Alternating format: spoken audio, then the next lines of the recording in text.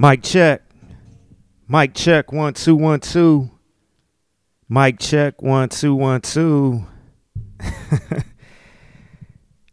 It's a Taste to Consider podcast. Yeah, I'm back for another episode. It's been a long minute. I just checked before I hit the record button. My last show was November 6th. And yeah, dang. I knew it was a minute. I knew it was November, but I didn't know it was the beginning of November. But we back for another episode. This is New Year's Eve. Yeah, so this episode is going to be, kind of light. This is an episode I already had outlined and everything. I was supposed to do it weeks ago, and then a week turned into another week, and then another week, and another week. But yeah, we here. We back for another episode, and, I wanted to finish the year off with an episode. Just, to close it out, and especially since I already outlined this episode, I already worked on it and everything. So yeah, Taste to Consider podcast. We here. You know how we do. Let's go. Thank you. Far too kind. Taste to Consider podcast. Can I get an encore? Do you want more? Cook and roll with the Brooklyn boys. So for one last time, I need y'all to roll. Now what the hell are you waiting for? After me, there should be no more. So for one last time, nigga, make some noise. Who you know fresher than Hov? Riddle me that. The rest of y'all know where I'm lyrically at. Can't none of y'all mirror me back. Yeah, hear me rap, it's like hand G rapping his prime. I'm Young H.O., raps Grateful Dead. Back to take over the globe, now break bread. I'm in Boeing Jets, Global Express. Out the country, but the blueberries still connect. On the low, but the yacht got a triple deck. But when you young, what the fuck you expect? Yep. Grand opening, grand closing. Goddamn your manhole, crack the can open again. Who you gonna find open in him with no pen? Taste to Consider podcast. Who you gonna see you can't replace him with cheap imitations? From these generations, I get an encore. Do you want more? Taste to Consider podcast. Let's go. Last time I need y'all to roll. What the hell are you waiting for? Look what you made me do. Look what I made for you. Knew if I pay my dues, how will they pay you? When you first come in the game, they try to play you. Then you drop a couple of hits. Look how they wave to you. From Marcy to Madison Square, to the only thing that matters is just a matter of years. As fate would have it, J status appears to be at an all-time high. Perfect time to say goodbye. When I come back like Jordan, wearing the 4-5, it ain't to play games with you, it's to aim at you, probably maim you.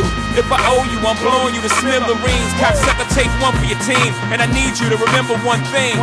I came, I saw, I conquered. From record sale, sold out concerts. So motherfucker, if you want this encore, I need you to scream till your lungs get sore. Ow! It's start time. This man is mean.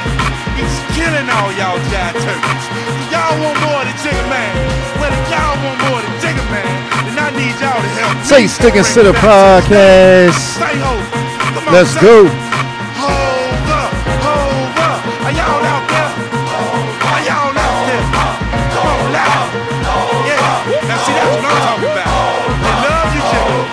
They love you, Jigga. I like the way this one feels. It's so motherfucking soulful, man.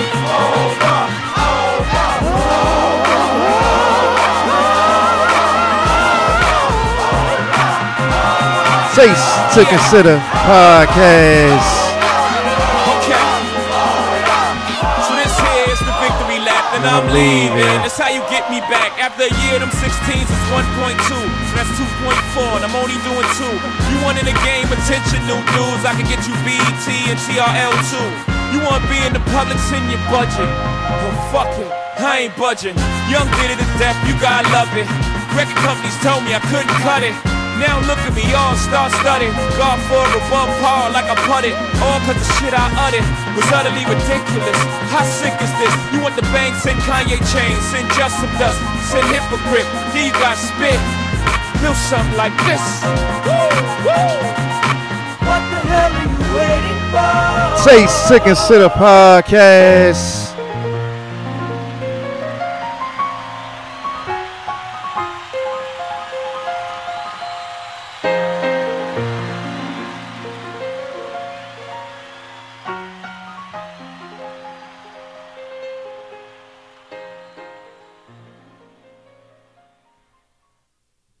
Taste to Consider podcast. Yes, we are back for another episode, the final episode of 2023, and it was kind of fitting, symbolic to intro this show, the last show of 2023, with Encore, Jay-Z's Encore. Because this could possibly be the last episode period of a Taste to Consider podcast. Yeah, I've been thinking for a while about it. I'm not sure if this is going to be the last episode. I'm saying that now. I'm not sure if it's going to be the last episode, but I am sure of the fact that I just haven't been into it like that. I haven't been excited about podcasting lately. This could be like a one-off thing, or it could just be time. I would be lying if I say I never thought of ending this podcast, because this never was the plan, honestly, for me to have my own podcast, so to speak. Everything started out with Unproductive Unapologetic podcast, group podcast, and it eventually turned into something, an idea just to, venture off a little bit and, do something small while still doing the group podcast. But the group podcast, everybody decided they wanted to do their own thing and stuff. So it kind of became a permanent situation when with my solo podcast, the Taste to Consider podcast. And, at first I was just going to focus on, just mental health topics and, my experiences with my mental health journey and stuff like that. Piggybacking off of my mental health blog, greatestiamblog.com. And I haven't really been even writing for the blog. I haven't written for the blog in a while. And one of the things that I know about myself is, like, I don't necessarily have a balance of letting go or continuing things or whatever. So my how I handle situations like that is an extreme. Like, and I'll give you like a small example. Like, if it's like a piece of Tupperware I don't want to wash, or I don't feel like washing after I've used it, I'll just throw that joint in the trash, just straight in the trash, because I'm like, I'll get another one. But certain things, have been hard for me to let go. And that's why this, this possibly being my last episode for Taste to Consider podcast is not a concrete, thing, because I know at times I can take my emotions to the extreme when it comes to trying to figure out whether to keep going with something or let something go. And, sometimes, things are just, for a season, and I know a lot of times when I have flirted with the idea of ending the podcast, has always been an emotional thought, because, maybe people weren't supporting me that I thought was going to support me, or I wasn't getting enough support by people that, I thought was going to support me, or, just the regular frustrations of life when you are trying to build something and it may not be moving fast enough. Or I got into situations where I compared myself to other people doing the same thing that I was doing, or starting out around the same time that I started out and stuff like that. And those have been the times where I've really flirted with the idea of ending the podcast, and I knew that came down to a lot of emotional reasons. So of course it didn't happen after I calmed myself down or I talked it through and stuff like that. So, but this time, is actually feeling different because even those times where I flirted with it, I still had an excitement for it. But I haven't been having an excitement for it lately. But honestly, just being in the routine of things, I continue to still save topics, save clips, save certain posts and stuff like that, just, in case, and just because that was just, my routine of things. But I haven't really even been on social media like that. Like, I don't even get on Instagram no more. Like, I don't post on Instagram. Even when I did the last taste review, I didn't even market it or advertise it on social media at all. Twitter, Instagram, nothing. I didn't advertise it at all. So it was kind of like I just, wasn't feeling just the whole trying to market stuff. But I am still excited about the taste reviews. So that for sure ain't going nowhere. That's just starting. That's just beginning. I very much enjoyed the taste reviews. Shout out to everybody who's been supporting the new show on the Taste to Consider Network on YouTube. So like I said, it's New Year's Eve right now. And, I wanted to record one last show for 2023 to end it off. I mean, like I said, I already worked on this show. This was a light show. Wasn't that heavy on topics and clips and stuff like that. And I ain't gonna lie, I kind of procrastinated this weekend, even trying to do it. It's Sunday right now, New Year's Eve, but I just had to sit down and do it. And it's even funny just sitting in this position right now behind the microphone and stuff because it's been a while. It's been a minute since I recorded a podcast. And even this week, like I found myself, even when the times that I randomly got on social media just out of finger habit.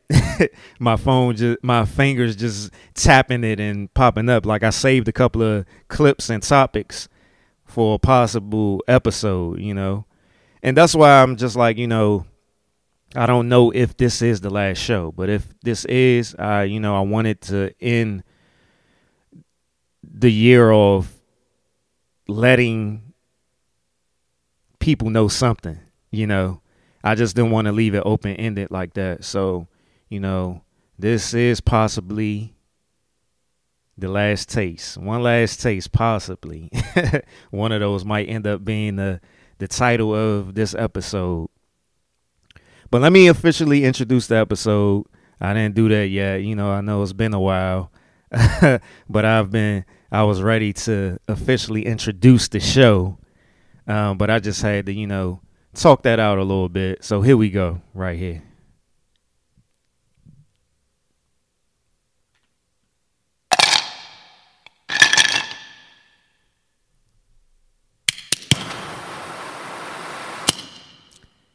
It's a Taste to Consider podcast. I'm your host, Dirk Silver, and we are back for another episode. Yes, and like I was saying, yeah, possibly the last taste, one last taste, whatever. But since the last time I recorded, like pretty much what I've been up to is just burp number one. Dang, I had to get that. That was a good feeling. But yeah, I've been since the last episode. That last episode was November 6th. Dating games, the list. And one of the other, reasons why I just been kind of like turned off with podcasts and stuff like that outside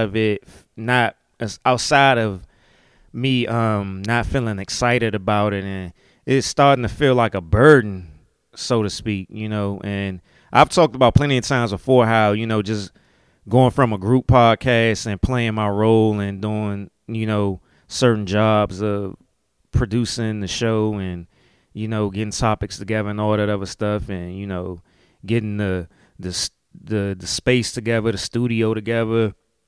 It's different when it was just me doing it as a whole, but I had that excitement to get me through it and stuff, because I went through a long period of time of, doing a lot of episodes every weekend. And then at times I would have my frustrations and stuff like that where I would be turned off a little bit and may have missed a weekend or two and stuff like that. But I still had that drive in me to podcast. But outside of that, like one of the other things that have been kind of like turning me off from podcasting and stuff is just the whole landscape of podcasting and social media in general, with all the black men versus black women talk and the conversations and stuff like that. It's honestly have been getting very annoying to me. And even though I involve myself in some of these conversations and stuff, and I try to keep it from a different kind of angle than some of that clickbait stuff and that, content over everything mentality and, clout chasing and stuff, I was sprinkling other things that I'm interested in, the politic aspect, the quote unquote conspiracy stuff and, just other topics. I had my Blackity Black Woke segment. I would talk about TVs and movies and stuff. And how I would try to switch up the episodes every now and then, just like when I did the Black Love movie bracket, one of my favorite episodes to do. And I would try to get guests on his as much as I can. And I still, even before getting into this position, being in this position right now of it possibly being the last episode already, I already had like two guests lined up, two possible guests lined up to do a show on that, was something different. And, but just that's one of the reasons why I ain't even been on social media like that. Just the frustration and just like being turned off from the black community and us having these same conversations over and over again. And it's so much more out there for us to talk about.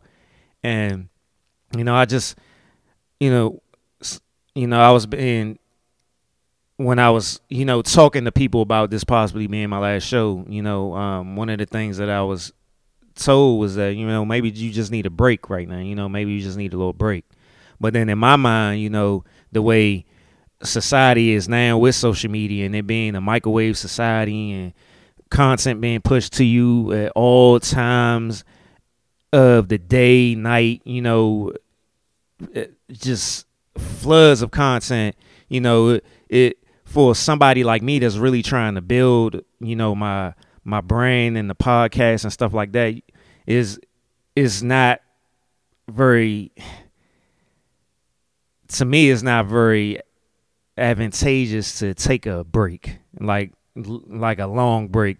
Shoot, a day is too long. Taking one day is too long right now for being a content creator or whatever. And for a podcaster that podcasts every week, taking a week may be detrimental. Shoot, 2 weeks is a long time to be taking a break. And just me being a supporter of other podcasters and listening to shows and stuff like that on all levels, it's talked about a lot how taking, breaks can be bad for, your brain and building yourself up and stuff like that. So yeah, those are the things that, have been factored into all of this that I'm sitting in right now with this possibly being my last show. But other than that, what I've been doing since the last show is, I talked about this before. but I didn't really go into depth about it. I've been going to therapy ever since 2013, and one of the things that each and every therapist that I've had, because I've had several different therapists throughout those years, due to insurance and just it's just time to move on and not really being compatible with certain therapists or whatever. Like majority of the therapists that I've worked with, they all told me that I should write letters to my parents on, my feelings and how I saw things growing up and how those things made me feel and stuff like that. So that's one of the things that I've been working on since then. My goal was to finish one of the letters, which was the one that I started on first, was the letter to my mom. And I wanted to finish that before the 2023 ended. And I have to say that I'm not even close to finishing that. And the reason why I started with that one first, because, my relationship with my mom as a man, as a boy at one point in time, that was the biggest relationship. And I know, with a woman, that would be her relationship with her dad.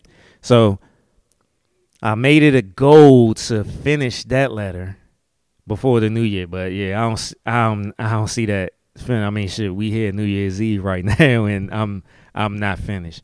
But there's been like a suggestion and a homework assignment for a couple of therapists that I've worked with, and I finally decided to sit down and work on it, because all of them that suggested this and gave this as a homework assignment always say you don't have to give the letter to her, just write it. And in my mind, me being a man and me looking at it from a logical perspective and stuff, I'll be like, so what's the point of writing a letter if I'm not going to give it to her? And I don't think that, I don't necessarily have a problem giving the letter to her if that was the recommendation, but I'm not sure if my mom would be ready for the things that I have to say and stuff like that. And I remember just going through therapy, like one of the first therapy session that I ever gone through, and when that therapist, he was telling me, his thoughts on, my background and stuff like that. I was trying to protect my mom and his thoughts on, what I went through and stuff like that. So I know that's still kind of there in a way, so maybe I'm not 100% ready if that was the recommendation to give my mom the letter. But I finally got to the point where I was actually ready to sit down and write it. And I started out already, writing the letter. I'm a page and some more into it already.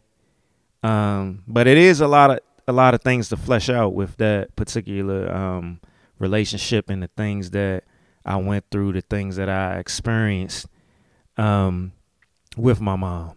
I saved my dad's letter for last, because it's not that me and my dad didn't, my relationship with him wasn't, I didn't go through anything with him, but it wasn't as deep. And honestly, man talking to a man, it don't have to be that deep. I could just, honestly, like if I wanted to, I could just say to my dad what I felt, like, Dad, why the hell you ain't come to none of my basketball games? Why you ain't come to none of my baseball games? Why you ain't come to none of my track meets? If you was around more, what I'm saying, if I had that discipline and you being excited about me, then I wouldn't have been in high school chasing the girls around. I would have focused on, the sports and stuff like that. That's something I could easily say to him, which I haven't. But yeah, that's why I said I saved that for last, because that's something I probably can just go to him and talk to him about. But with my mom, it's more deeper. Man's relationship with his mother is very impactful. It's very trying to think of the right words, but it's very important. So I ain't gonna sit here and try to figure out the word. Y'all know.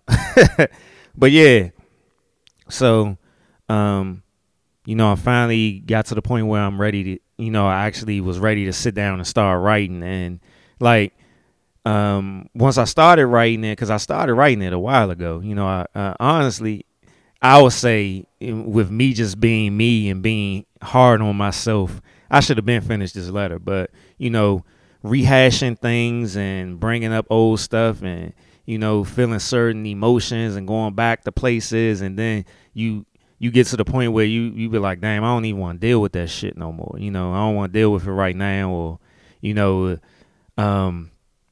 it's kind of hard, like getting right back into the mode of, revisiting stuff and even discovering things, because in the midst of me writing that letter, I started discovering certain things that I totally forgot happened, or I totally forgot that I felt and stuff like that. So, that's one of the conclusions I came to with, what's the point of writing the letter? That's one of the points of writing the letter right there. Discovering things that I may have, put in the back of my mind and stuff like that. So, and just seeing, writing the letter and seeing how a lot of I ain't gonna say a lot of things, some things that I experienced as a child with my mom that I actually, am still experiencing today, in all of my life, not just my love life with women, but certain things with my job and how I interact with certain people and how I see certain things with my friends, or how I try to protect myself, and how maybe I'm in defense in some ways, and how that came about and stuff like that. So all that stuff is interesting,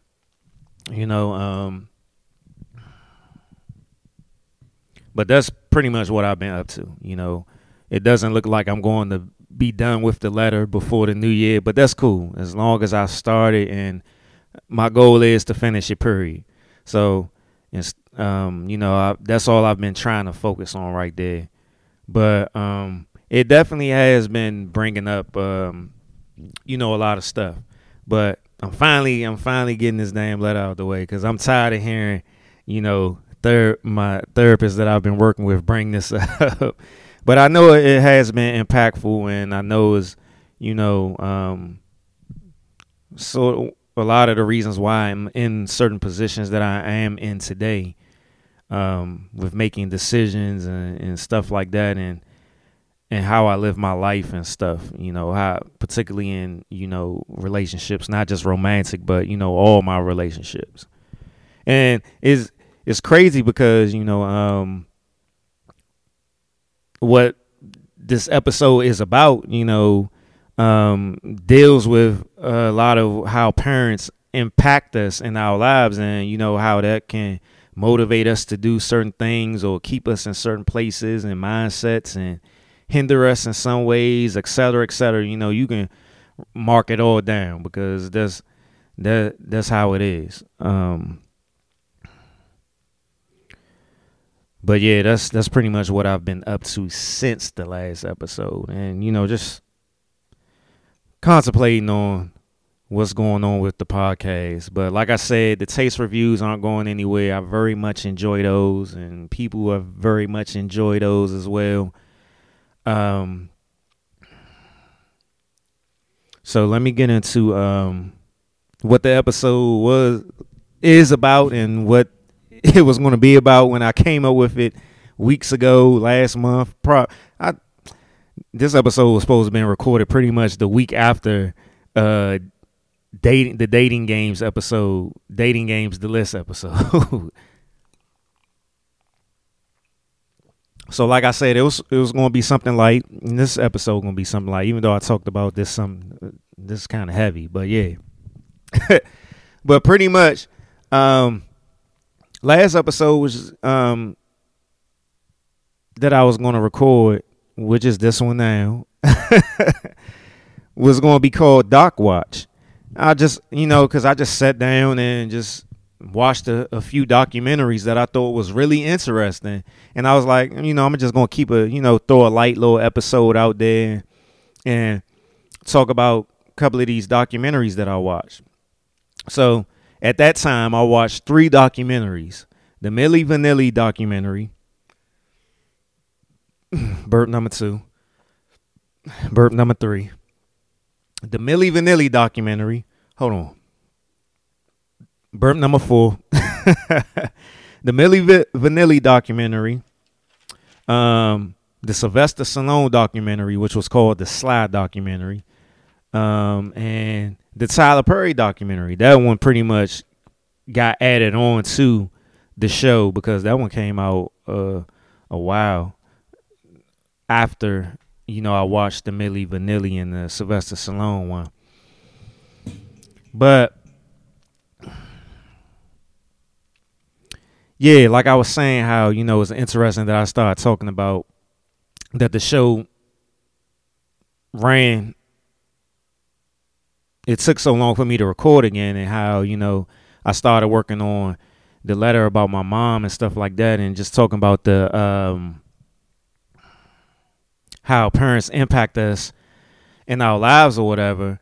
And these 3 documentaries have like showed that how, these particular people, these celebrities and stuff, how their parents impacted their lives in certain ways. But I'm gonna talk about the documentaries as a whole as well. So, but those elements were a part of the documentary, of course, because they is basically a biography or autobiography of their lives, and with these documentaries. So I'm gonna start with the Milli Vanilli jump. The Milli Vanilli documentary. I forgot what. I think it was on the Showtime app. I believe it was the Showtime app that I watched it on. It's been a minute since I watched it, but of course, I'm the note king. I take notes, so I was taking notes while I was watching it. So I got my notes here. And the Milli Vanilli jump was a good ass documentary. And before I forget, I didn't add this to my note taking, but I just recently watched the Bee Gees documentary on the Max app. That's the HBO app for those that don't know by now. Yeah, and that was one of the best music documentaries I've seen in a while. It was a very good documentary. And I've always heard of the Bee Gees, but, I never really, just, I heard of them, but I just didn't know nothing about the Bee Gees. And it was crazy. Like, that documentary showed me how influential the Bee Gees were, period. And a lot of R&B artists remade their songs, and a lot of producers that produce rap records use their music for beats and stuff like that. So, but that was a very enjoyable documentary. So check that one out, the Bee Gees documentary on the Max app. But yeah, back to the Milli Vanilli jump. So the Milli Vanilli jump, man, this one was a good documentary, but it was sad as hell at the same time. So this is my first time looking at the notes since I've taken them. So let me see. Yeah, so it was two artists that was part of Milli Vanilli, Fab and Rob. And Rob, he was adopted, from what they said on the documentary, his mom. So they not from America, of course. I forgot where they was from. But they was over there in Europe somewhere. But Rob, he was adopted, and like his life already started off kind of rough. Rob was the light skinned dude, and his mom was a stripper at the time, and his dad, from what he was told, his dad was a U.S. soldier that was like stationed over wherever he from, and got his mom pregnant. But that's all he pretty much knew, and his mom couldn't take care of him, so he was adopted, and they both had rough childhoods, according to the documentary. And like just watching the documentary one of the things that I picked up, and they alluded to it as well, was that, you know, their whole lives they was both pretty much looking for a family. Cause Fab, which was he was the dark skinned dude, and I think he was the dark skinned dude. Like, he ran away from home and all that other stuff. Let me make sure I'm getting this right, because y'all know I like giving right information. But I believe I am correct. But I'm just going to take a quick second to look this up to make sure I'm getting the people right.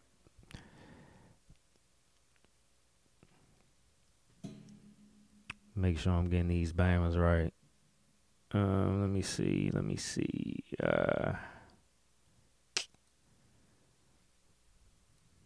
Yeah, they was from Germany. They was a German R&B music act.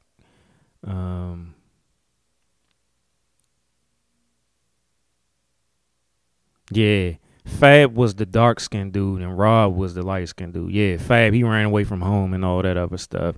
So they both had like rough childhoods and stuff. And throughout the documentary, they pretty much show how their childhoods impacted their lives and played a role in them, you know, participating in Milli Vanilli and, you know, being lip sync artists. Yeah, so pretty much they started out as dancers / performers and stuff. And they was dancers on like a TV show that was over in one of those European countries and stuff, and they was dancers for performers for like this TV show.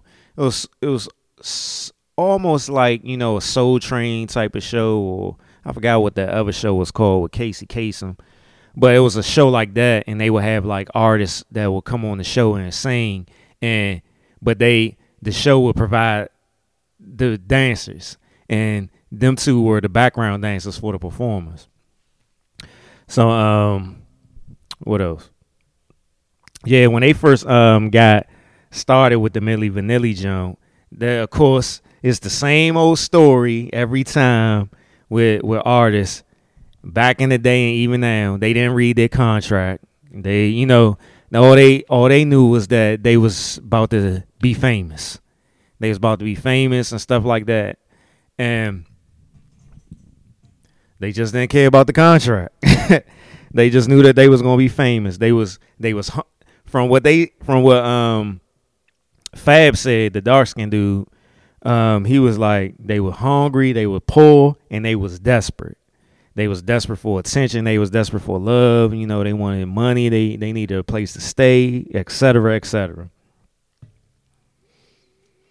And, you know, of course, throughout the documentaries, it's going to be different accounts of how things went down. So Fab, he was always talking about how, you know, when they first got approached about doing the lip singing, that they refused or whatever. But I don't think they refused. I don't. And the other side, they pretty much said that as well, that they didn't refuse, and that they was very excited about, you know, doing this. What else? Let me see. Yeah. The producers and Milli Vanilli, they had totally different stories about how the whole beginning of all of this went down. But what was interesting was the dude, the main producer who put Milli Vanilli together, he did this before. Like, even before Milli Vanilli, he already had a group that he put together, and they was lip singing. And he wasn't, you know, paying them the proper things, you know, saying he swindled them with the contracts and stuff like that. So this dude, and he was a white dude, he knew what he was doing. And he kind of said it in like some of his, when they was showing like past interviews and stuff like that. He knew that the black genre, the black people were the it thing back then in music. And that was during like the 80s and stuff. So that's why he was always trying to find black people to do this little lip syncing thing with. because he knew that that whole look and the popularity of it, same shit that be going on today. You know, black Americans and black music and stuff like that run the culture. So he was trying to emulate the black music scene, black American music scene at the time. And, you know what I'm saying, it ended up hitting with Milli Vanilli. It started, you know what I'm saying, it became pop. It became popular music. So this wasn't no one-off thing right here. This is something that he was doing even before Milli Vanilli. He even did that shit after they got found out. But he started a different group and called them Milli Vanilli. But I'll go into that a little later. But what was one of the most interesting things though about this whole situation was how long it took for people to figure it out, because Fab and Rob, the Milli Vanilli dudes, their talking voices was totally different from their singing voices. These Bammers couldn't even speak English for real, but then they can sing the songs in English. Like, so, and just saying that or whatever, that just had me like, bruh, this is why people gotta stop being so caught up into celebrities and what's popular and following with the trends and stuff like that, because there's no way that these Bammers should have got away with this from the beginning. They could barely speak English. Their accents was heavy as hell, but all of a sudden they singing perfect English and sounding like American people. This shit was crazy. They had terrible English. They could barely speak a sentence in English without fumbling. But one of the things that I do give credit for, like, people started, once their music started venturing over into America, that's when people did really start questioning it a little bit. Not everybody, but some people, some of the music media, the music writers and stuff like that, they started noticing certain things and they started questioning it. But the overall general public, nope, not at all. Nope, they just went along with everything. But that's pretty much when things started falling down for them, when they got signed in America. And they got signed to Arista Records. And what was crazy about it is, at the time, Clive Davis was running Arista Records, and they was in that documentary line the whole time talking about something. They didn't know anything or whatever. They knew. Them Bammers knew. You could tell how they was answering certain questions when the people who did the documentary was confronting them with certain things. They was trying to catch them by asking questions in a certain way, and you can tell how they got caught up a couple of times. And they was trying to just keep it real PR with their answers and stuff like that. But they knew that them Bammers wasn't the real singers. But they was just, you know, the Milli Vanilli, they just blew up. You know what I'm saying? So all they cared about was that money. So, of course, by the time they got signed to Arista Records, that's when they blew up. You know what I'm saying? That's when they started getting nominated for Grammys and stuff like that. And the original producer that was still producing them at the time over there in Germany, he didn't want them to sign, or he didn't want them to even go over to America. He was cool with them signing, but he didn't want them to go over to America because he knew that they was going to get found out. And of course that they did. Of course they did. They got found out. And when they originally got caught was when they was having... Everybody who know about Milli Vanilli should know this story. When they did that concert and the machine that they was using to play their vocals started skipping, and it was Rob, the light-skinned dude, he had ran off the stage and the music was still skipping or whatever. So yeah, that's when people really started asking questions or whatever.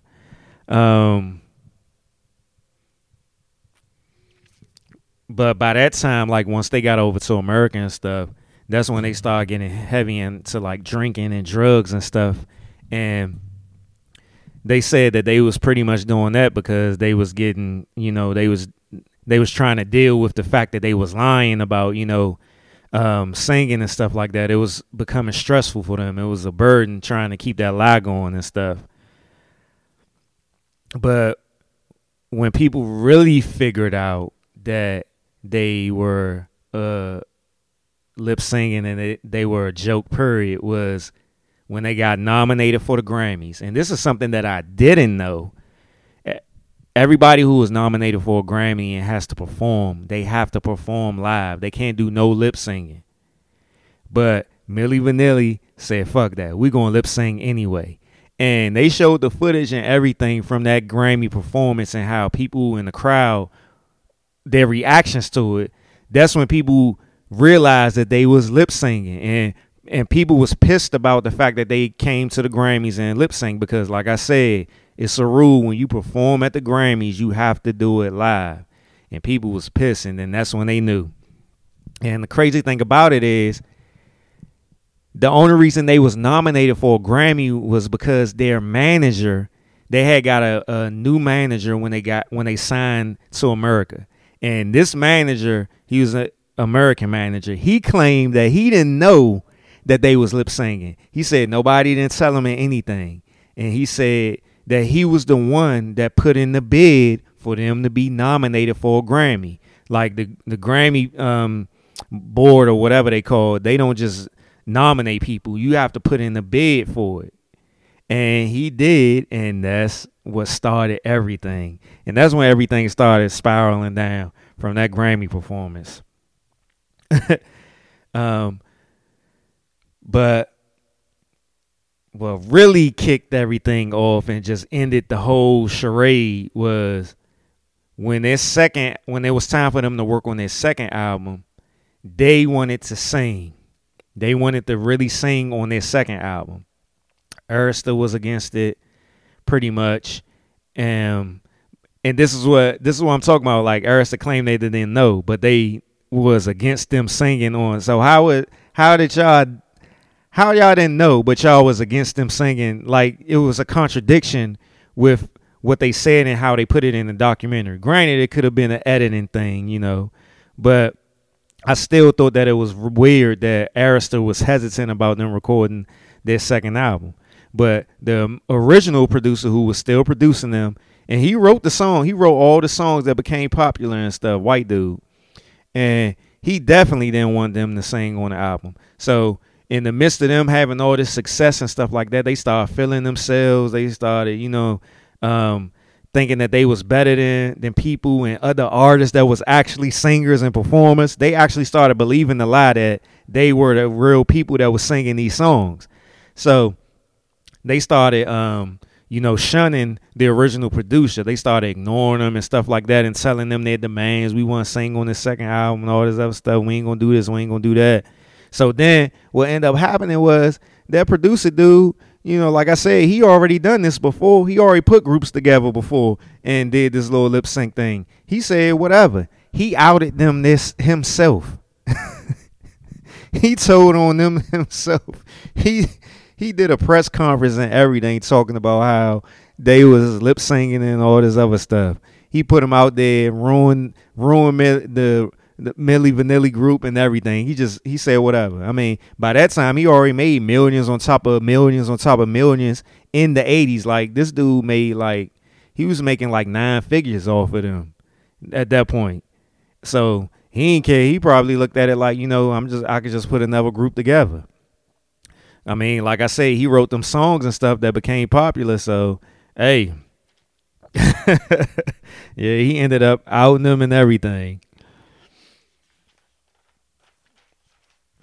But by that time, once he outed them and the group, the Rob and Fab, they broke up essentially and ended everything, and that's when like some of the real mental and emotional trouble started happening. They was getting heavy into the drugs and stuff, particularly Rob, the light-skinned dude. He ended up having an overdose and stuff and dying and stuff. And one of the things, like, even before he died and they was playing, like, old clips from interviews and stuff, he was saying how, his childhood and not, having a family and stuff like that really put him in a position and to crave that fame and that attention and stuff from the fans and the public and stuff like that. It was like a drug. It's something that he needed because he didn't get it. And then Fab, he said the same thing. The dark skinned dude, he said the same thing. They pretty much basically said the same thing, that fame and stuff, was fulfilling their desires from their childhoods that they didn't, from the things that they didn't get and stuff like that. And the dark skinned dude, he ended up, recovering from, his drinking and drug habit and stuff like that. He ended up going into like a hibernation or whatever. Ended up, getting married and stuff like that, having a family. And right now he's performing. Like the dude can actually sing. The dark skinned dude, he out here performing. Got his career, and he started even a few years after Milli Vanilli broke up or whatever. He started singing and stuff like that. So dude can sing. So yeah, it was an interesting documentary. It was a sad one, with the guy Rob committing suicide and stuff like that, and the reasons behind it, and their want and their desire to be loved and have a family and stuff like that, and how yeah, that was rough. That was a rough one. That was a rough documentary. Well, I ain't gonna say it was rough. It was a good documentary, but that portion of it, which was on the tail end of the documentary, it was sad. It was sad that that it ended that way for Rob, the light skinned dude. So yeah, it was a good documentary though. Good music documentary, and it definitely gives you more insight on Milli Vanilli and everything, and not just what we've always known is that they was lip singing. It gives you a more in depth. It becomes personal, and you can relate more to the two guys, Fab and Rob. But the other documentary that I watched in that time span was the Slyvester Stallone documentary. Let me take a sip. Yeah, so that Slyvester Stallone documentary was a good one as well. Just from my notes, and I know this is going to refresh my memory because the notes from the Milli Vanilli jump refresh my memory on that one. But what was interesting was Slyvester Stallone, he from New York. He grew up in New York or whatever. He grew up in a boarding house. Like he had his parents, his father and his mother, but they was so caught up into their own lives with working and stuff like that. It was a time when him and his brother had to live in a boarding house because their parents were working or they were so consumed with their own struggles. So it was like from what I got from his explanation was it was times where they had to just go live at the boarding house, and then they'd come back whenever their parents was had time for them, type shit. So he also said that he felt deprived and wasn't nurtured by his parents, particularly his mother. And he said maybe. This is his quote. He said, maybe the nurturing comes from being embraced and loved by an audience.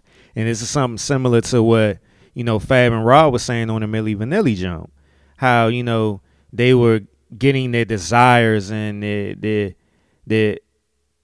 technically what they thought, they were getting their desires and their needs fulfilled through their audience, their fan base and stuff like that. But as we can see, like with Milli Vanilli, that wasn't necessarily true. They thought that they were, that was just a temporary solution at that time. But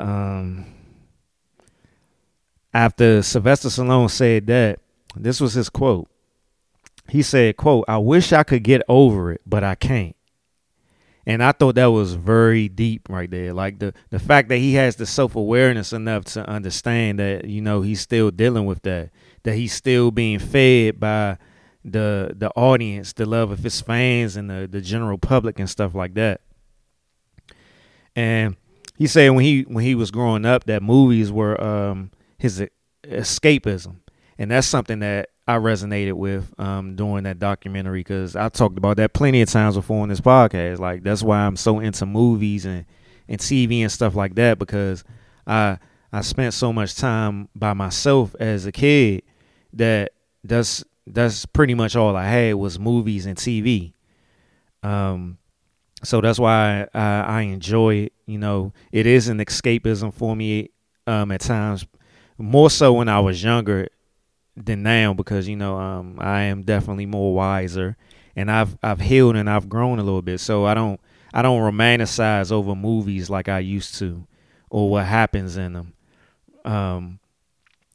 But yeah, movies definitely was an escapism, you know. He said,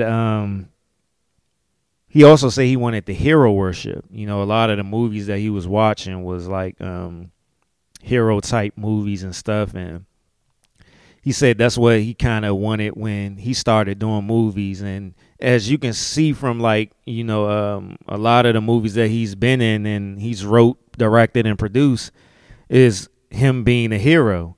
So, you know, that makes sense. He wanted that hero worship or whatever. He also said, you know, during his time, like in the early portion of his career, he said he invented himself a career because he was getting turned down a lot, or only seen as he was typecast at an early point in his career. So that's why he ended up, you know, writing the Rockies and stuff, Rocky movies and stuff like that. Initially, the original Rocky movie, and he was talking about how when he first wrote the movie or whatever, producers and stuff, studios and producers kept wanting him to just sell over his rights to Rocky and not being at all. But he was like, nah, the Rocky is me, you know, pretty much. And he just wouldn't let go of that. He was like, no, I'm going to be the person that is going to be playing Rocky. Granted, he did, you know, he don't have the rights to Rocky or whatever. He's still fighting over that today. But he ain't let go of that part with, you know, not playing the role of Rocky. One of the things that I definitely picked up on the documentary was he was very determined. Like, he was very determined in at his early portion of his career with the acting and stuff like that, and being fighting for himself, fighting for, you know, the things that he wanted and stuff like that. You know,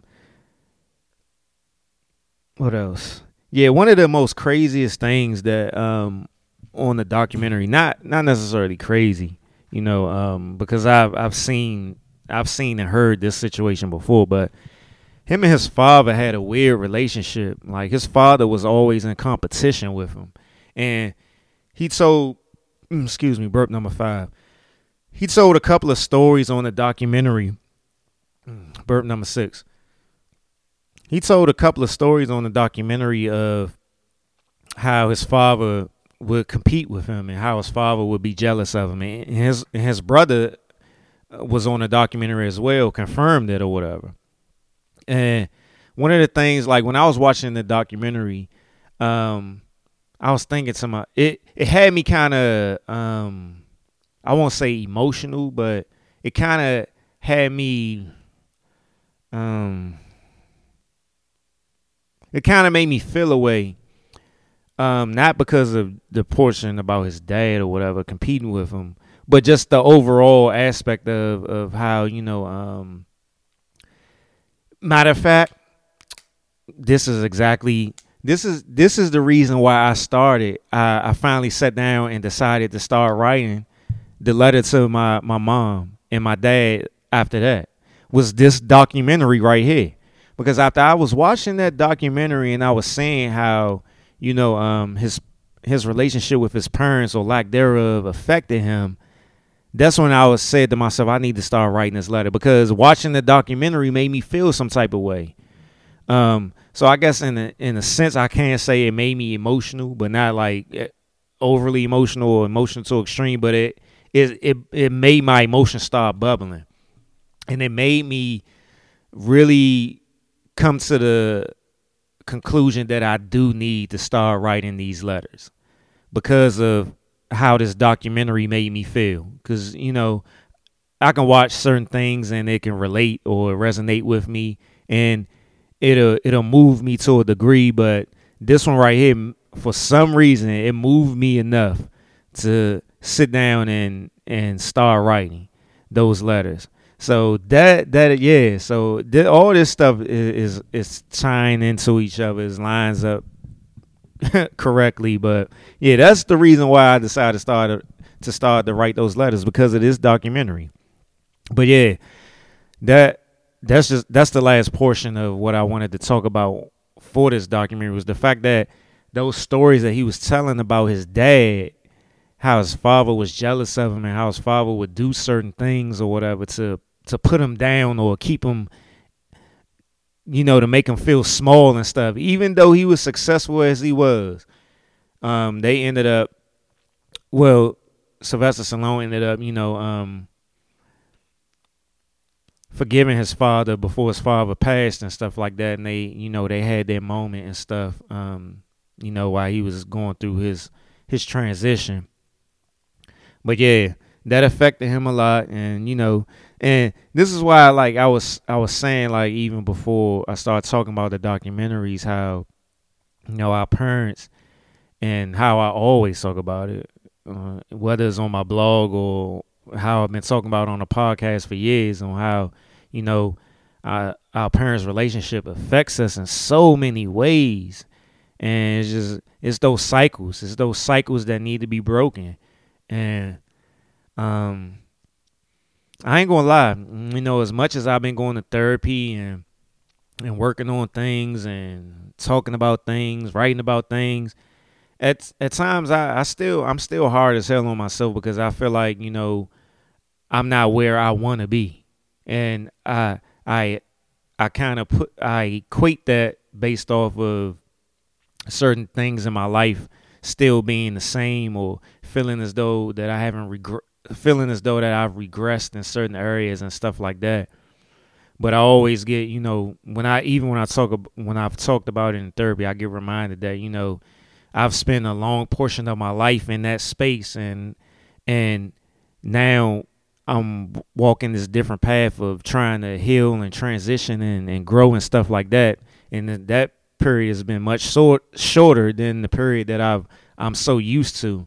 And just the fact of life, and how healing isn't linear. It's not going to be a straight line. There's going to be some bumpy roads. There's going to be some ups and downs. There's going to be some times that you will, regress.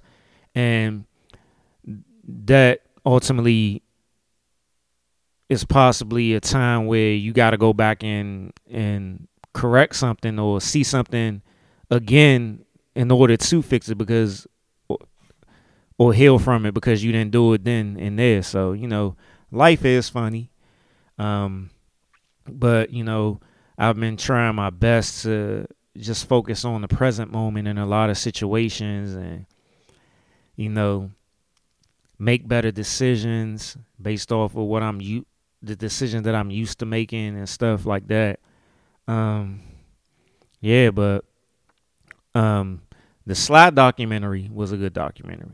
So I definitely recommend that one as well, the Sly documentary. One of the things that I wish he would have talked about, but, it ain't no big deal because it's none of my business, I ain't go through it, was the death of his son, his only son. Because he has daughters, but his only son died. So I thought they was going to get into that, but I can understand why they didn't go into that. But overall, it still was a good documentary. So, last but not least, the Tyler Perry documentary.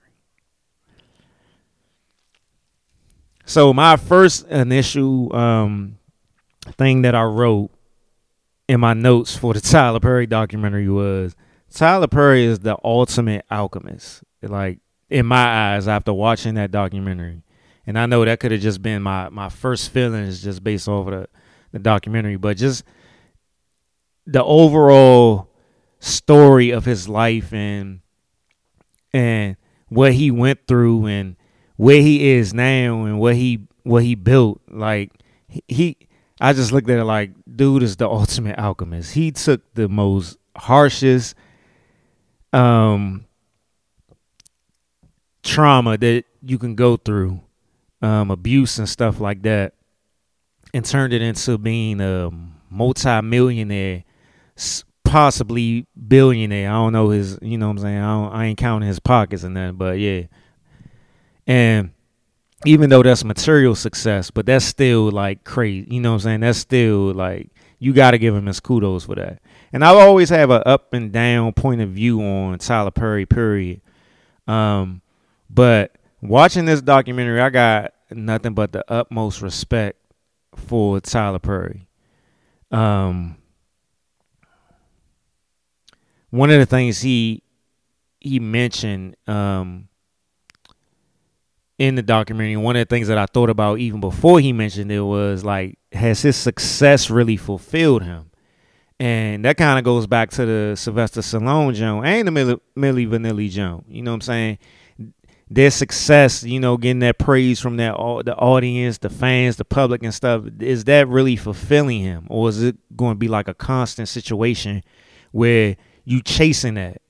And what I know about life and the things that I've experienced, you know, if you haven't necessarily healed from certain traumas and certain situations and stuff like that, it will be a situation where you will always be chasing those temporary feelings, those rushes, you know, whether it's through a vice or is through attention, affection, or whatever from a person, social media, whatever, you know, there will be an element of chasing that all the time, those temporary rushes, those temporary fulfillments, if you don't ultimately, you know, heal from that trauma.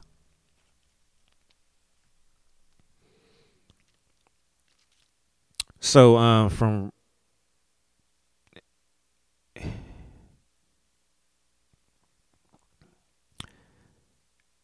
like I talked about, he went through like abuse. And the reason why he went through the abuse that he went through from his father was his mother had 2 kids and then had Tyler after those 2 kids. But his father always suspected that Tyler wasn't his son. And it wound up being true. And Tyler even said that's where he feels that the abuse came from his dad. The physical abuse and mental, emotional abuse that he got from his dad was because his dad ultimately knew that Tyler wasn't his son. And he talked about, you know, how his mom and his dad got married at a young age, and his mother probably stayed because of, you know, she ain't have nowhere to go and stuff like that. And his father was the provider for the house or whatever. He provided a house and a home and food on the table and all that other stuff. And then when he started talking about like the early days of his plays and stuff and how they wasn't successful and stuff, and he was like, one of the most hurtful moments that he experienced was when his mother told him to just give up. But he was resilient and he decided not to give up, you know, even though his mother, which was at that time his biggest supporter, told him to give up. Like, she actually got mad at him because if I recall, he borrowed money from her for one of the plays and it didn't work out the way. He didn't get the money back. You know, the play didn't sell as well. He didn't sell enough tickets and stuff like that. So his mother was kind of pissed at him or whatever and told him that he needed to give up.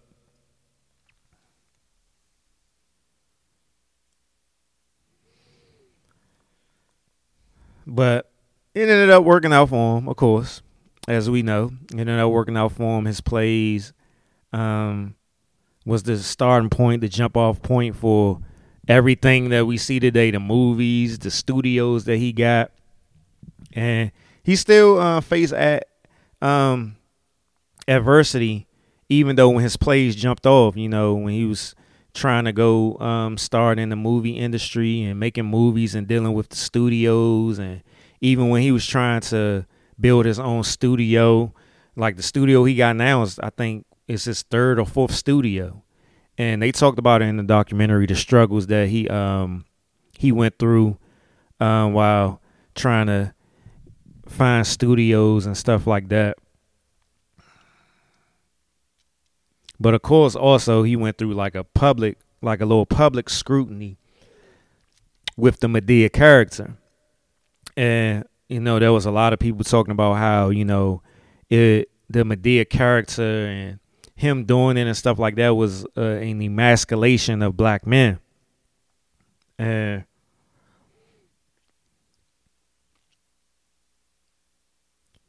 he felt some type of way about that. And like that was kind of one of my gripes with him at one time, the fact that he was pushing that Madea character so much. It wasn't necessarily the character, it was the fact that he was dressing up as the woman or whatever. So I understood that when they talked about it, because at one point I felt the same way. I mean, like, I feel that way even when Martin dresses up in the dress, or any other comedian dresses up in the dress. Why is it always black men that got to be dressing up in dresses and acting like, women? Or like, even if you look at comedy as a whole, you look at it from in the past, and you look at it like now on social media, some of these social media skit people that, call themselves comedians or whatever. Why is it always that black men have to resort to playing a woman or playing gay for comedy? And that's always something that I question and frustrated me. Like, why is that? Because you don't see that nowhere else. But that's something that they went into talking about, and I'm surprised that they went into, because I thought this was going to be a documentary where they just talk nice things about Tyler Perry and that was it. But they pretty much went through the whole gambit of everything that he went through that I know of. One of the things that I took a note of that I found interesting was that one of the people that was part of the documentary that was speaking throughout it, he said his mom likes Tyler Perry plays so much because she feels safe. And I thought that was interesting. She feels safe. And I attributed it to maybe because that's, I don't know. I was thinking maybe she said she feels safe because it's her people, it's the play is about black people, for black people, and maybe that's why she said she felt safe. But I thought that was something that was interesting, that that his plays made her feel safe. And it was something it was something that was kind of relayed that other black people felt the way, particularly just black women, not black men, but black women. And I guess I can get that because maybe the Madea character allowed black women to feel safe because, it came from that angle of the old Southern black woman, or the matriarch of the family. And, most of those back in the days, like, when you had like the Aunt Jemima and the Mammies and stuff, those were all kind of like characters or people or images that were, looked down upon. And with the Madea show, it kind of gave them a sense of, oh, it's getting, it's popular and stuff like that. So it feels safer, I guess. I don't know. I can't really speak from a woman's perspective, but that's what I was kind of just trying to work through in my mind. Yeah, during the midst of the whole controversy around the Madea character, and just once he started becoming more successful, and it started being much more of an eye on his content and stuff, like a lot of people. Well, I ain't gonna say a lot of people. Some black people, was a portion of black people that was really asking, like, is this what black people want to see? Like, um, it was some people that was using the word, the buffoonery, coonery, as Spike Lee used that term when he spoke out about Tyler Perry during that time. And what was interesting about that, at Tyler Perry's new studio, one of the sound stages is named after Spike Lee, so I guess they made up. But one of the things that I asked while I was taking the notes is, like, is he exploiting the audience? Like, is he exploiting the black community? Similar to, like, I was thinking about it the day when I was getting ready for the show, like how certain in the music industry, like certain black, rap music and stuff like that, like most of the artists they don't do what, what I'm saying? They don't live the lifestyles that they rap about, but they know that black people are into that stuff, or we've been programmed to be into that stuff. So then that's the content that they pushing out. And I kind of feel that way about Tyler Perry. That's one of the gripes that I have with Tyler Perry, that I feel as though that to a degree he does exploit the audience. He knows that certain audiences aren't evolved enough or in a space to be beyond certain ignorant activities, whether it be,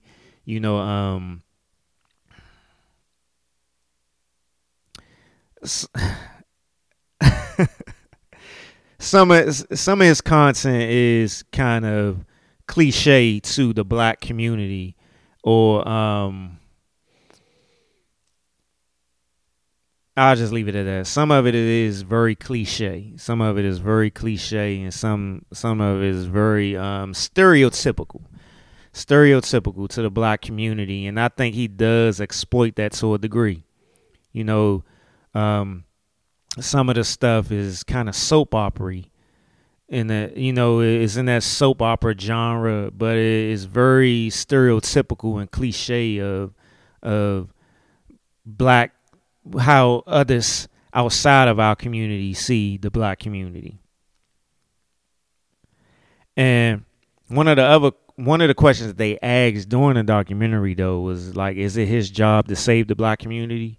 No, I don't believe it's his job to save the black community, but I still believe he holds a responsibility to the black community, that the community that is, providing him with this wealth, this material success. So, not to say that he don't put good messages in his stuff, but some of his stuff, and I was having this conversation with at the time with one of the guys from Separate the Two podcast, about how, some of his feelings on it was some of his Tyler Perry's content is redundant and corny.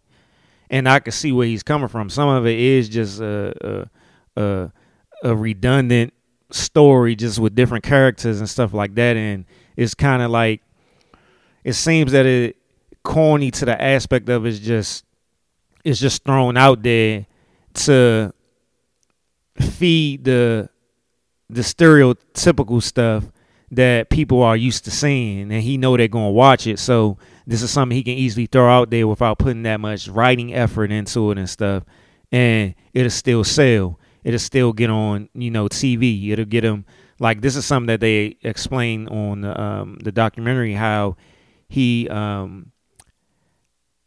was able to make deals with the television companies in order to get his shows into syndication. And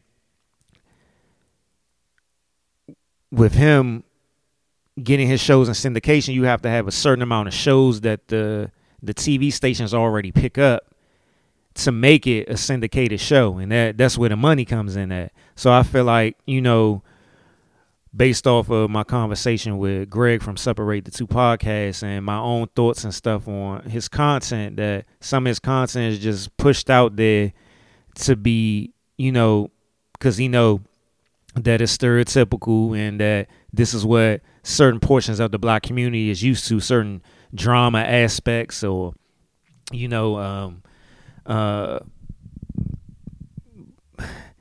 low level buffoonery comedic stuff, and that's something that they'll run to, and he'll get his syndication from the TV place, get his money, and everybody's satisfied. But I feel like all black people should, when they reach some level of success, whether it's Hollywood success, music industry success, or just success period in your career, it is our responsibility to pull each other up.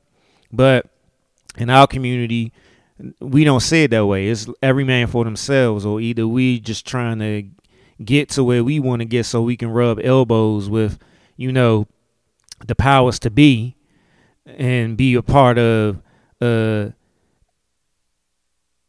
system that doesn't care about us, doesn't want us to be a part of them or anything. But, that's capitalism for you. But he did say that, when he get his detractors and his critics and stuff like that hurt him. It hurt coming from the community. And that's one of the things that I have a problem with overall, not just Tyler Perry saying that, is that one thing with our community, a so-called community, is that we take every type of criticism. Every criticism isn't constructive. I get that. But we take any type of criticism, whether it's constructive, not constructive, whatever, and we look at it as hate or something bad. Like, we look at it like all black people supposed to support everything black people do. No, the hell we aren't supposed to do that. We not supposed to do that. Like, if the stuff is detrimental to our community and our growth or whatever, and even on a smaller scale, if it's detrimental to my immediate family or my kids or like that, then yeah, you should have a problem with it. And this whole narrative, and it's even more bigger today with social media out here. Like, everybody think that if you say something against somebody or have a different opinion or have some type of constructive criticism or don't like something or not really into something, then you're a hater. Like, no, damn, I'm just an individual that have my own taste. And that's what a Taste to Consider podcast has always been about. Just throwing out different things, different points of views and stuff like that, because everybody's not supposed to. I hate followers, and I hate people following behind trends, and just because something popular, they think that they're going to benefit from it by liking it or being a fan of it or whatever.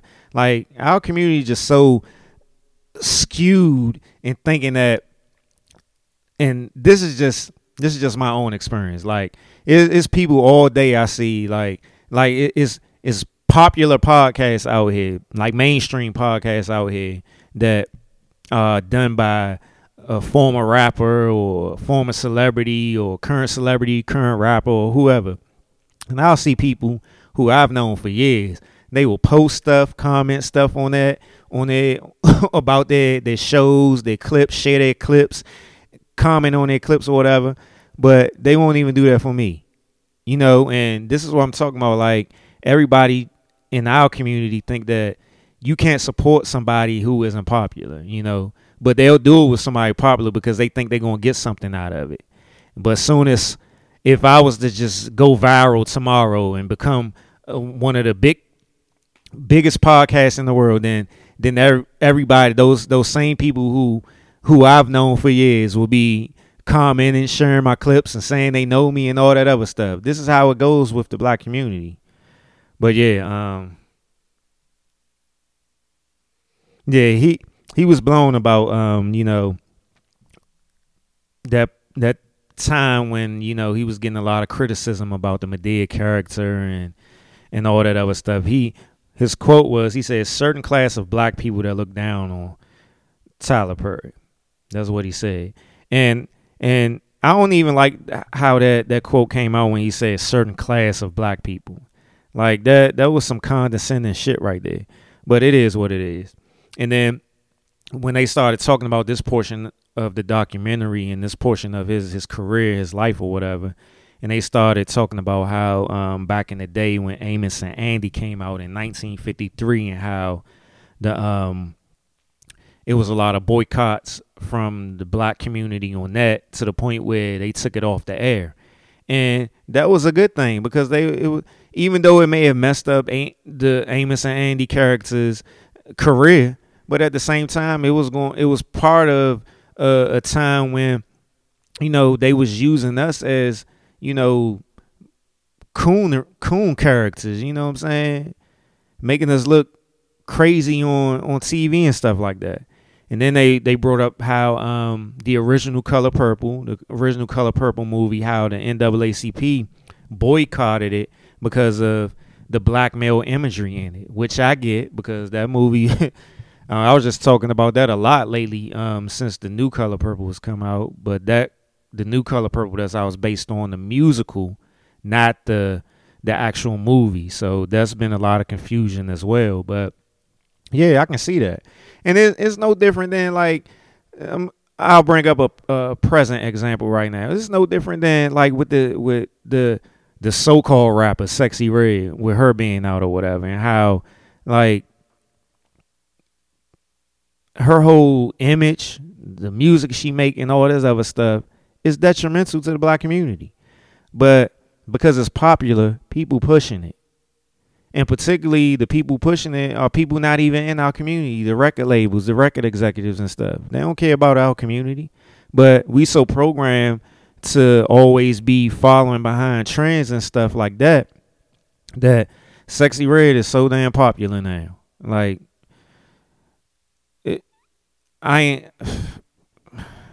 her ass can't rap. She looks, I ain't gonna try. She can't rap. Like, the whole image of it is just horrible. But she popular as hell. And I don't see that no different than certain situations with some of Tyler Perry's content. Like, particularly like some of his content that he has on BET Plus. Like, some of that stuff should be on Tubi, honestly. Like, the acting, the writing of it, like the stereotypical stuff with it.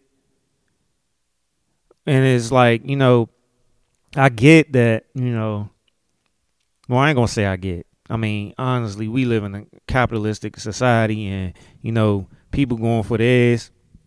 But, I'm just not the type of person that I would be in a position of having that type of success and, not evolving in some type of way and pushing a different point of view or a different image to, my people.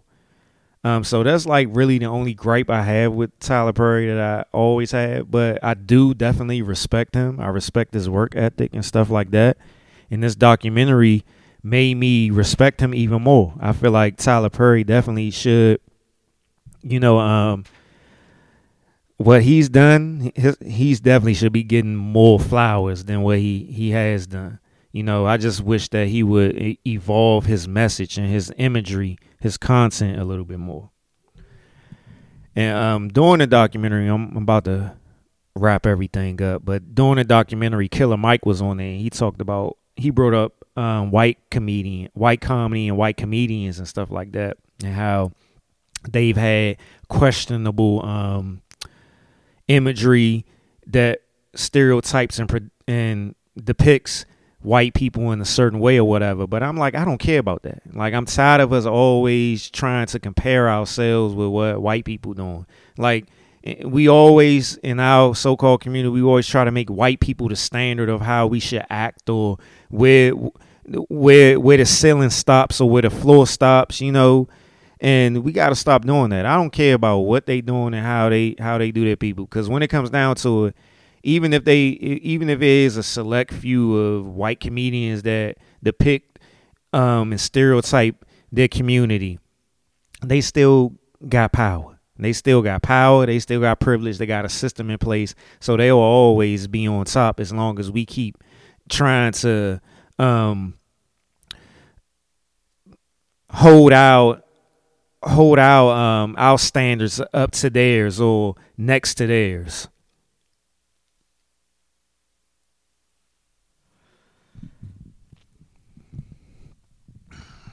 And then when it comes down to it, like, a lot of the stereotypes, and this is something that is not talked about enough. Black people, we are one of the most biggest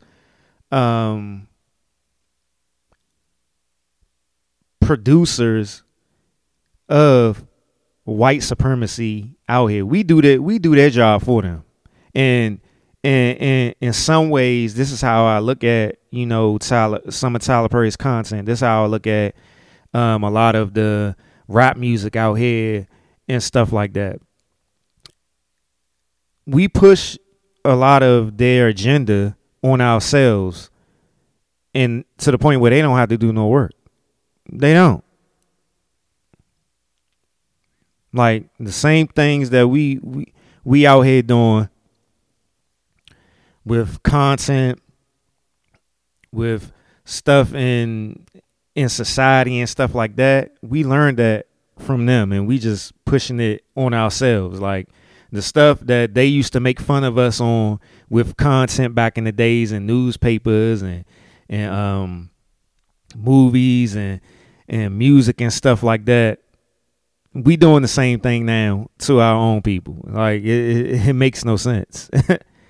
But yeah, it was a good ass documentary. Despite the gripes I have, and how I disagree with certain things. Just because I disagree don't mean I don't respect Tyler Perry and I don't like him. And we gotta get out of that shit. You know what I'm saying? And like I said, this is what Taste to Consider podcast has always been about. You don't have to agree with everything a person feels, thinks, and all that other stuff. It ain't about that. It's just about, getting a different perspective, getting a different point of view, and respecting that at the same time, And if you don't like it, you got your taste, move on. It's as simple as that. But yeah, like I said, it was a good documentary. I recommend those 3 documentaries as well as the Bee Gees documentary. And it's also a docuseries that I just recently watched.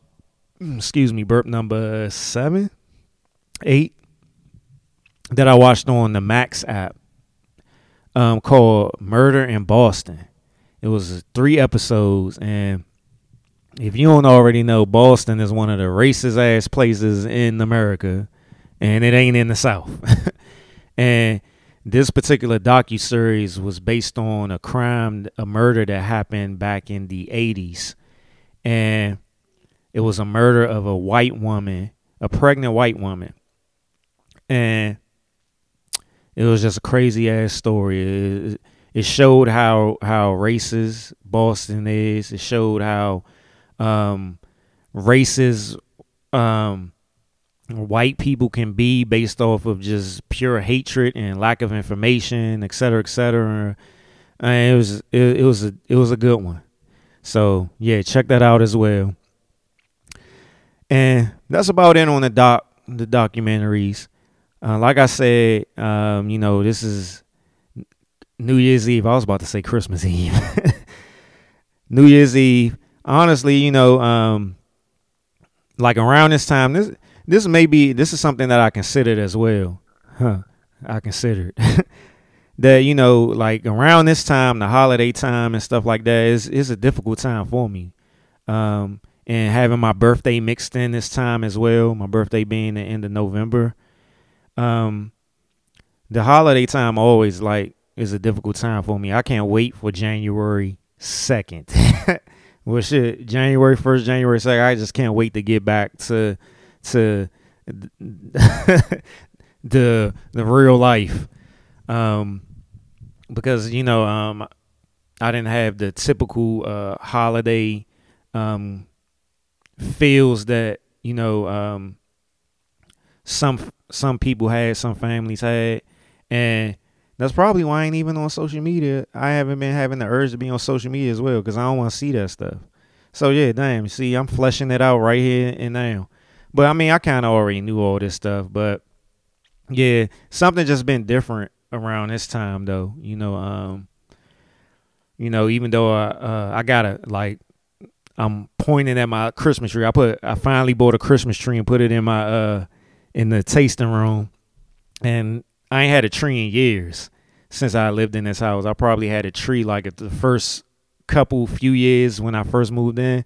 And after that, I stopped putting one up. I even threw it away, but I bought a new one this year. Because I wanted to, you know what I'm saying? I wanted to get in the Christmas spirit and stuff like that.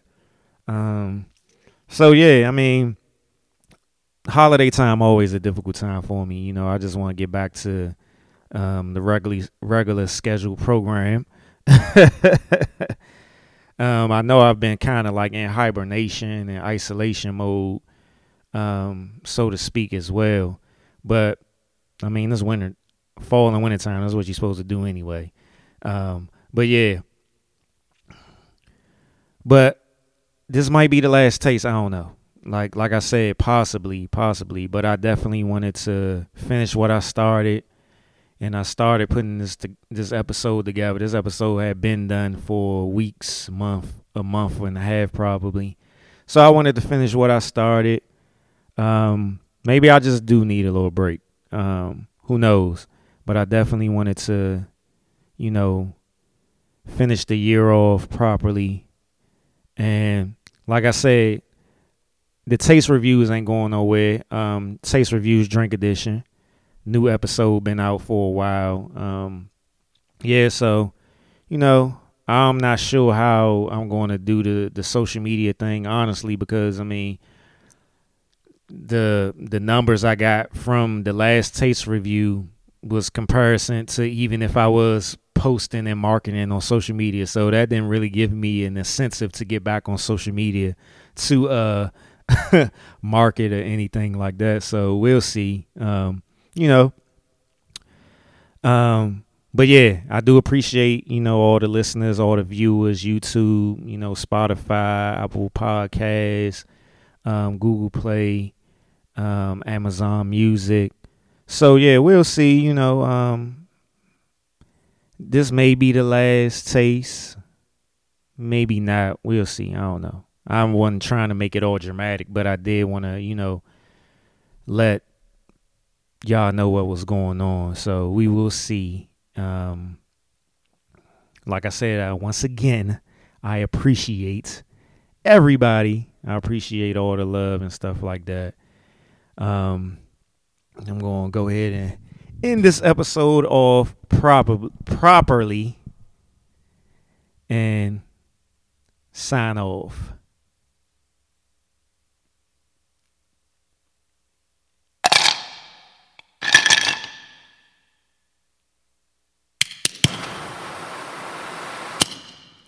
It's a Taste to Consider podcast. I'm your host, Derek Silver, and I'm out.